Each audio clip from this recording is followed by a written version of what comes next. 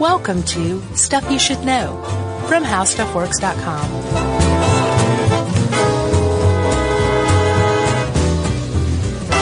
Hey, and welcome to the podcast. I'm Josh Clark with Charles W. Chuck Bryant and Jerry Rowland. Have we ever said Jerry's last name? I don't think so. Well, we have now. It's out there. It's on the internet even. Someone really updated our Wikipedia page. Have you looked lately? It's robust. It even says their producer, Jerry Jerome Rowland. How do they know that? I guess I've said it on the podcast before. I am sure that you have. So, how are you doing? I'm great, man. Rainbows, as the author points out, they've inspired countless fairy tale songs and legends. Man, I love rainbows. I think rainbows are just fantastic. They're probably the greatest graphic design of all time. I just think rainbows are great. Well, it is funny when you read the different articles, how people, it's kind of corny when they talk about how they delight and astound, but right. Darn it, when you see a rainbow, even as a jaded, cynical adult, there's no way you can't look and just go, oh. That's pretty neat. Yeah, at the very least, you'll go, oh, a rainbow. If somebody says, hey, there's a rainbow over there, you're going to look up. I don't care. And if you doubt a rainbow's ability to astound adults, all you have to do is look up Yosemite Bear's Double Rainbow video, which I watched today. It's pretty great stuff. Paul Bear Vasquez. Yeah. Yeah, that guy's. What does it mean? He's so delighted. I know what it means. You're on peyote. You know, next time someone does see a rainbow and say that, I'm going to test everything and just say, so. I'm not even going to look. All right. See if they just think I'm dead inside. Let's see what happens. All right. I'm curious to see whether you can not look. Of course I'll look. So, Chuck, we're not the first to be delighted and amused by rainbows. No. It goes back several years, decades at least. Yeah, they've been around forever. There is a lot of mythology surrounding them because, you know, they're unusual. They don't happen every day. And, well, I guess depends on where you live. Sure. But it's not necessarily a normal occurrence. No, I found that the philosopher René Descartes, was the first to describe kind of the modern accurate theory in 1637. Oh, yeah? Yeah. Nice. He's the first one that's like, hey, wait a minute. There's some refraction going on here. Right. Well, most people usually associate that with Newton. Yeah, well, he's the first one to describe the spectrum, right? He was, and apparently I saw this cool video by Philip Ball on The Atlantic that basically it said that Newton just made up the Roy G. Biv spectrum. What do you mean? So the red, orange, yellow, green, blue, indigo, violet is Newton's interpretation of the rainbow. Before that, all sorts of different cultures had different ideas of what made up a rainbow, how many colors there were, what the colors were. And our interpretation of the rainbow spectrum is a Newtonian invention. And a lot of people say, it's not 7, it's actually 6. Indigo, not really there, Newton. And apparently Newton was trying to shoehorn the rainbow spectrum into the musical octave. So he's trying to shoehorn music which has sound wavelengths with light which has wavelengths and making them one and the same, but history's kind of shown like no, there's 6. Yeah. We'll go with 6 for the rainbow. So Roy G. Biv, which we learned in school. Well, apparently I learned in school. You did too? Oh yeah, sure. It's just Roy G. Biv. Oh, there's no indigo. Biv. Yeah. Well, he was busy making his cookies from figs too, so he had lots of stuff going on. Those are good. Oh yeah, I can mound some Fig Newtons. Yeah, because they're good for you, so you can eat the whole bag in one sitting if you want. Yeah, I never buy them, but if I see them on like if you give blood or something, they're on a snack table. Right. That's when I get my Fig Newton on. Nice, man. Yeah. So Newton wasn't the only one. Before Newton, there was like a whole Celtic legend about the pot of gold at the end of the rainbow. There was God saying, "More bad," after the Great Flood and promising it would never happen again by showing rainbows come out after rain. It's like, it's fine, it's stopping. Yeah. We're not going to flood the earth again. Yeah. Of course, you can't find a pot of gold at the end of a rainbow because you cannot go to the end of a rainbow. Yes. You can't go under a rainbow. You can't go over a rainbow. And we'll explain all this why. Yeah. In just a second. Sure. But first we have to talk about, to get to the bottom of how rainbows work, which to me I think is awesome. It's one of those things where, okay, this is how it works. We understand it now. Yeah. I love science stuff like that. Baked in science. Yes. Yeah. Just done. Mm-hmm. It's not like scientists think this is what's happening, and that's probably true, but that remains to be seen. This is one of those ones where, like, we know how rainbows work, and here's how. Yeah. But to get to the bottom of rainbows, we have to understand how light works first. Yeah, and I thought this article, even though there was a lot more digging in to do, I thought the shopping cart explanation for basically how light travels was pretty darn good. Fantastic. You know, one reason they say visible spectrum is because the light is moving so fast that you can't see it. It's like, and the combination of all those is white light. Like the sun is white light because all those colors are superimposed on one another. Okay, yeah. But when it hits like a water droplet or something else, it's going to slow down enough, and we'll get to all this, to where you can see those individual parts of the spectrum. Right. And that shopping cart explanation, like you said, it definitely simplifies the whole thing, and it's not quite right, but it does a pretty good job of illustrating the principles that are going on, you know? Yeah, so basically light is moving at different speeds depending on what kind of medium it's traveling through. Right. So like I said, when it hits water, it's going to slow down a lot. That's going to change its speed. If you're pushing a shopping cart, the asphalt is the medium. Right. If you push it onto grass, it's going to slow down. That's a new medium. It's a new medium. It's transitioned from one media to another. That's right. And if you hit that grass at an angle, and we've probably done this, if you were able to steal a shopping cart as a kid. Yeah. You were pushing your friends around in it. Right. You're hauling through the neighborhood and you hit that grass at an angle, and it's going to take a really sharp turn because that front right wheel, let's say, is going to hit the grass, and all of a sudden really quickly it's going to be traveling at a much slower speed than the rest of it. And your friend's going to tumble out and everyone's going to have a good time. Exactly. Just wear your helmet. So that, imagine that the shopping cart is a photon of light, or a beam of white visible sunlight, and the grass is a prism. Yeah. So the parking lot was air, and it was moving through just fine, no problem. But when it hit that prism, it slowed down. Yes. And because it came at an angle, one side of the light hit sooner, and it made it turn. And that is called refraction. The bending of light is refraction. Yeah, and in the case of a rainbow, that prism is a raindrop. So, I mean, this is the simple, quick version. We'll get more detailed. But when it hits that raindrop, it's going to slow down, and it's going to bend. Right. So depending on the refractive index, which is how much light bends depending on the wavelength, the wavelength of light, which is another term for color, sure, is going to bend at a different angle. Yeah.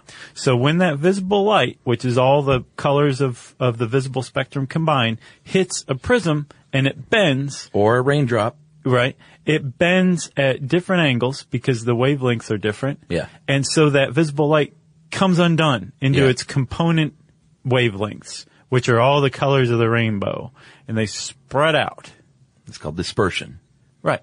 Yeah. And that's it, really. But like I said, in this case, we're talking about rain. And because rain is, raindrops are all different shapes and sizes, it's not going to be as consistent as like a prism might be, but it's going to have the same effect. It's going to hit the raindrop. It's going to slow down like the wheel digging into the grass of the shopping cart, and it's going to refract. And some of it's going to keep going, some of it's going to bounce back, but the different color is going to bounce at a different angle, and it's all relative to where you are on the ground. Like two people see the same rainbow. Right. So, it's all subjective. Right. So when light hits the prism and it bends, like you said, because the different lights have different wavelengths, different, colors have different wavelengths. Red has the longest wavelength, so it bends the least. Yes. I believe violet has the, shortest wavelength, so it bends the most. Yeah. But because these different wavelengths, they bend differently, so that the light spreads apart. And when it exits the prism, it bends again, and it forms that spectrum of separated light. Yeah. separated out. And this, if you notice, we keep saying the word bend. That's why a rainbow is an arc instead of like a right angle, because the light is bending. So, Chuck, we've been kind of teasing this a little bit, but we'll get into exactly how you go from prism to raindrop, and hence the rainbow right after this.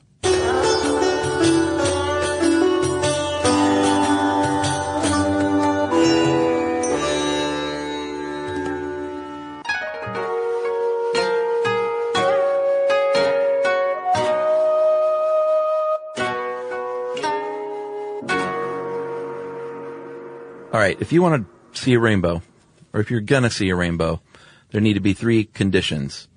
The sun's got to be behind you. Big one. You're going to have moisture in front of you. Right. And the sun must be shining. Those sun's rays must be shining at 42 degrees of what's called the anti-solar point, which is basically where the shadow of your head is on the ground. Okay. So if you can see the shadow of your head, that's going to be that 42 degree anti-solar point. Right. So what you do is you put your back directly to the sun, right? Yeah.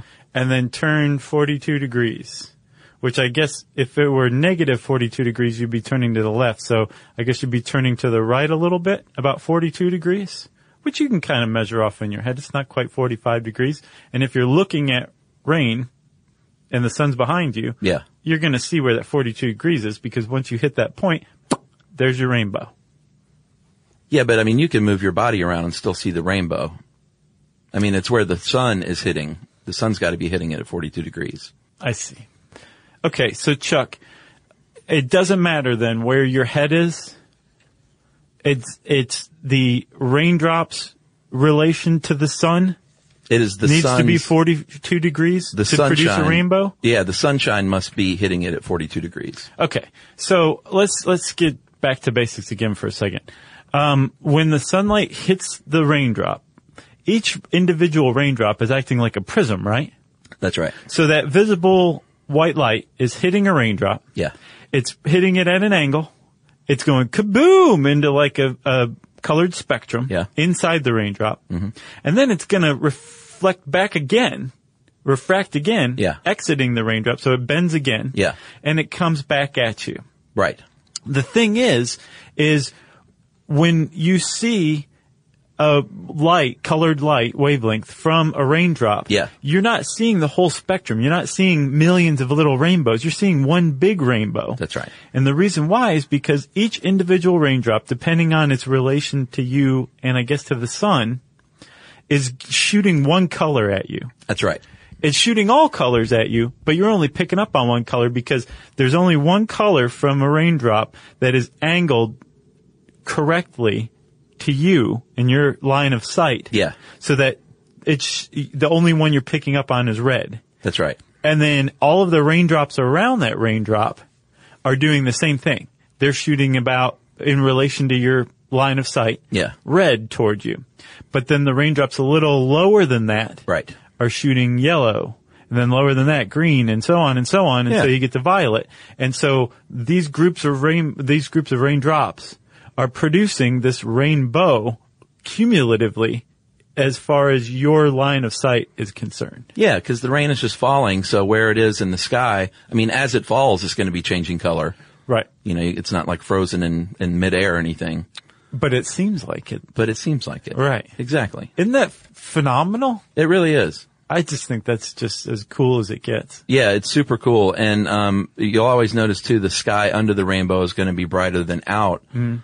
And when you've got a double rainbow, which we'll get to, the area between those two is usually really dark. Right. And that's called the Alexander's Dark Band? Yeah, Alexander's Band, because he was Alexander Aphrodisias was the first dude to describe that. That's a great name.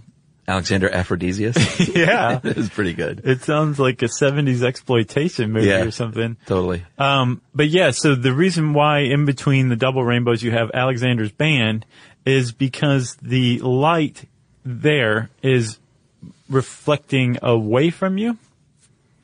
And it's a dark area. Yeah. So, the sunlight hitting those raindrops is going pew away. Yeah. You're like, oh, it's dark. Inside the rainbow, all of that light is reflecting back to you. Yeah. And you're seeing all of the different colors come at you, and they're recombining into visible light, so there's no color. It's Right. just bright sunlight in the middle. Yeah, and that, sunlight, they also always describe it as white. I mean, sunlight is all the colors. We just, can't see it. Yeah, we should really do a whole how color works episode. Yeah. It's fascinating stuff. But yeah, depending on whether you're a painter who's mixing chemical color, whether you're a chemist or a physicist, Yeah. white is either the presence of all colors or the absence of color. Right. It's Kind of mind-blowing. We should totally do how color works. Well, I guess after this break, we'll talk a little bit more about the double rainbow all the way. And even, well, we'll just leave it at that. What does it mean?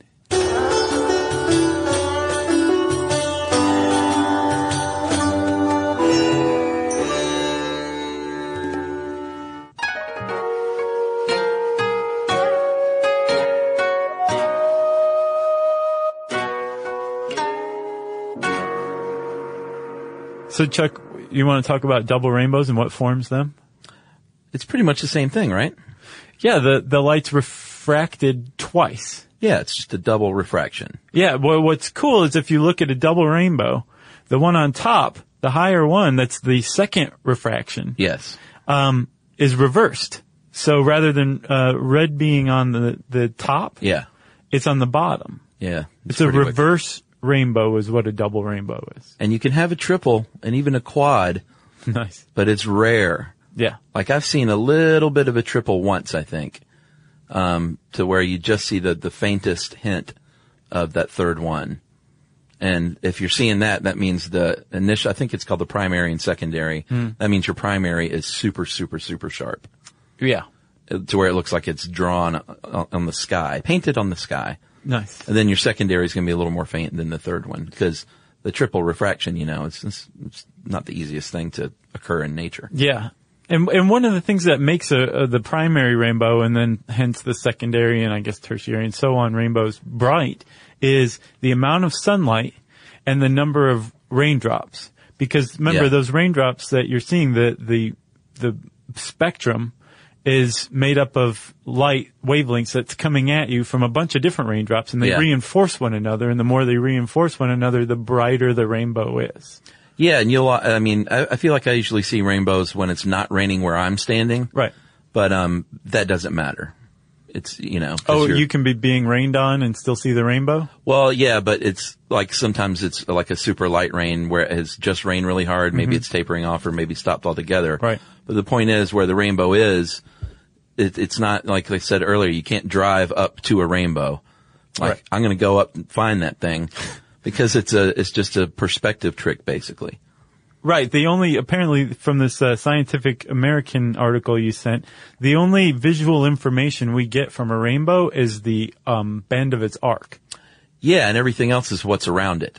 Right. Right. So like if a rainbow seems really huge, Yeah. it's because say the mountains in the background look small. Right. Which makes the rainbow by contrast look very big and majestic. Yeah. If we're close to say like the mountains or like a cell phone tower or something like that, Yeah. the rainbow may look very small by comparison. Yeah, and the way they liken it in that, I think, in that article, I think was, like the human head, it's like roughly the same size, but if it was right in front of your face, it would block out a whole movie screen. Right. But if it was further away, it would just be like, hey, there's that guy's head. It's up the there. same thing. Same thing. And then Phil Plait, who's who does the Bad Astronomer, blog for Slate, he did a pretty good explanation of, full circle rainbows. Yeah, I had never ever heard of that until you sent me that. So It makes sense though. it totally does. Yeah. So remember we talked about a rainbow arcing over the sky, and Sure. it's because the light is bent out of the prism. Yeah. Right? Well, no, it's because it starts on one part of the ground and ends on another part of the ground, right? Where the gold is. Yeah. The reason why it has that arc is because what you're seeing is part of what really is a full circle. And it's depending on where you are. Yeah. Now you have a certain amount of raindrops available to reflect the light to you. Yeah. Right? So when you're on the ground, and you're looking up or just over to the horizon, Sure. you have a certain amount of raindrops available to you to form a rainbow. Yeah. If you were able to get away from the ground, you have even more raindrops, not just above you, but now below you as well. Yeah. And you can see a full circle that is the actual real rainbow. Yeah. So a real rainbow, depending on where you are in relation to the ground, is either a part of a circle, an arc, or a full circle. Yeah, and there was a picture. I mean, he said that pilots see them all the time.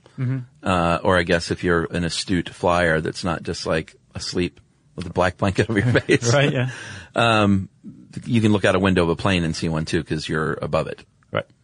It's pretty neat. I mean, that was a photo of one and it was like, oh wow, there's a full circle rainbow. Full circle rainbow. Pretty neat. It looks kind of like a lens flare a little bit, but Yeah. it's a rainbow lens flare. And, Phil Plait had in that same, blog post a double circle rainbow, which is really neat. Yeah, So go check that out. I agree. That was pretty cool. Yeah, you know, that thing we were talking about earlier too, about the perspective. That's why I thought you did a Don't Be Dumb about why the moon looks bigger. Have you done that? No, it's, why can you see the moon during the day sometimes? Oh, why is that? Well, I'll tell you why. Cause I saw like one the other day that was like super late in the day. Well, the reason why, a better question is why can't you see the moon all the time, even during the day? So it's not, the moon's very bright. It's the brightest object in the sky, second only to the sun. Sure. But it also gets its light from the sun. So most of the time when you can't see the moon during the day, it's because the moon is behind you. Right.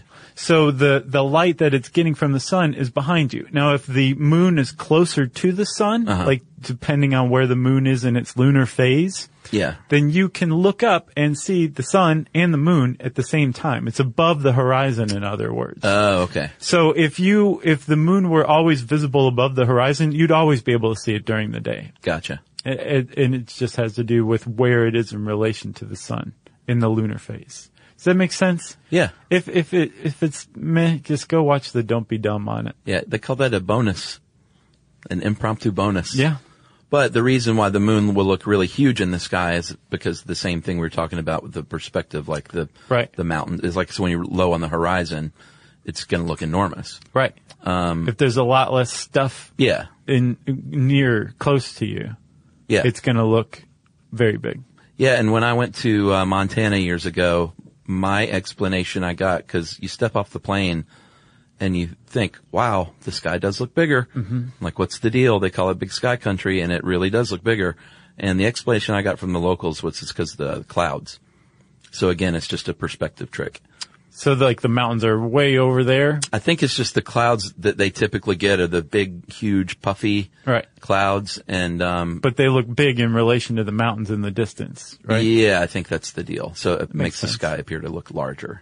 Plus, I imagine also there's fewer obstacles and obstructions. Yeah. So that it's just, there's more sky to see and take in just looking around, right? Yeah. Like when I lived in Yuma and you go out in the desert and you can see like 180 degrees from horizon to horizon. Right. But they don't have the cloud formations. So the sky looks bigger in Montana than it does like in the middle of the desert. Yeah. Because most of the time in the desert, you're going to see that, just blue, nothing but blue. Yeah. So there's no, perspective. Nice. Like when you take a picture of something to sell on eBay, you put your fist next to it so people know how big it is. Is that what people do? Well, sure. Anytime I've seen quarters and rulers, never seen a fist. Yeah, that's quarters and rulers. That's probably a better rule of thumb. Yeah, right. Yeah. So Chuck, I got a couple other things. Apparently, when you look at a rainbow, it's not, an even division or an even representation of all the colors. You see the most red. It's the most visible. Apparently, 38% of a rainbow is red. And green is second at 15. Blue is the least, at just 11%. What is green? Green is 22%. Okay. 22% of a rainbow, green. Interesting. I wonder what colorblind. We need to do one on colorblindness, but it's I looked into the article and it was just sort of started to melt my brain. Yeah. Like all this stuff. So I just said, no, put that on the back burner. I think you did a great job with this. Well, we'll see. I'm sure we'll get stuff wrong. And lastly, the LGBT rainbow flag, designed in 1978 by a guy named Gilbert Baker. Really? And it used to have 8. It had turquoise and hot pink on it before. Yeah. But apparently they ran out of fabric for hot pink because the things like started to take off. So they discontinued that. And I think the same went for the turquoise one too. Interesting. So they just went with 6. And now it's a shining monument for establishments. Right. For people to say, I want to go in there, and some people to say, I don't want to go in there. Sadly. Right. You know? Yeah.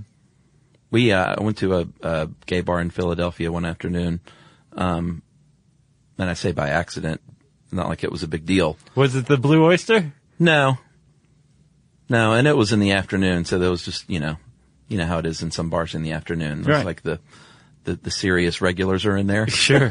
It doesn't matter. Gay, straight, whatever. Yeah. And they were very cool guys, and they were like, and it was a big group of us, and I think they were like, you know you're in a gay bar, right? And they were kind of pointing that out. And I was like, oh, well, great. Serve me a Bloody Mary then. Right, exactly. Like, I didn't know if he thought I think he knew we were from out of town. Sure. So he was like, just to like, yeah, like, he didn't want any trouble. Oh, gotcha. You know? I was like, we're not like that, my friend. That's good. Just a happy accident. That was a good ending to the rainbow episode. Yeah. If you want to know more about rainbows, go check out our article on the site, Rainbows. Just type that word into How Stuff Works. Go check out that Slate Post and Scientific American and The Atlantic. Some good stuff out there. And I said a search bar, I think, in there somewhere, which means it's time for listener mail. That's right. I'm going to call this Pliny the Beer.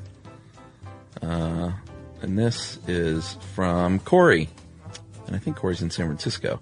Hey, guys, love the podcast. I was listening to Cinnamon today, and there was an exchange about Pliny, and a comment that there was one and only.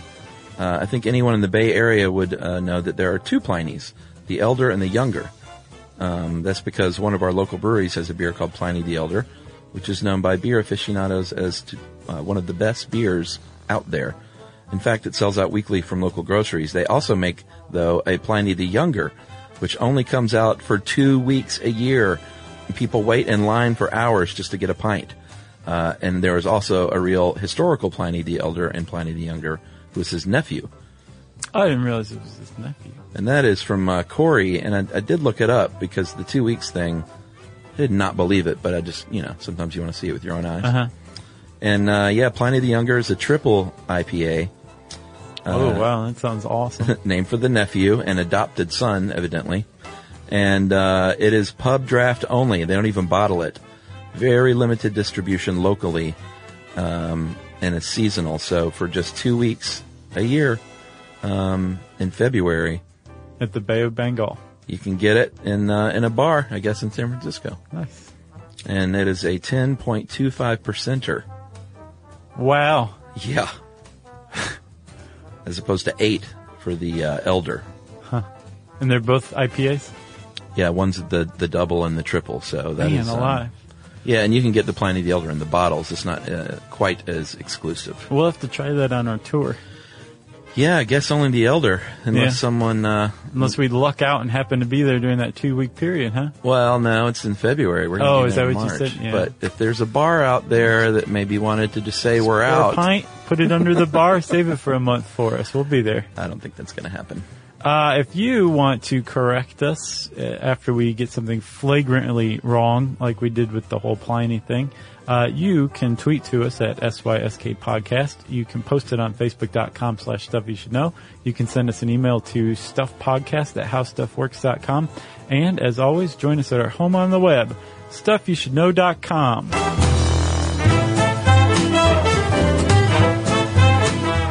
For more on this and thousands of other topics, visit HowStuffWorks.com.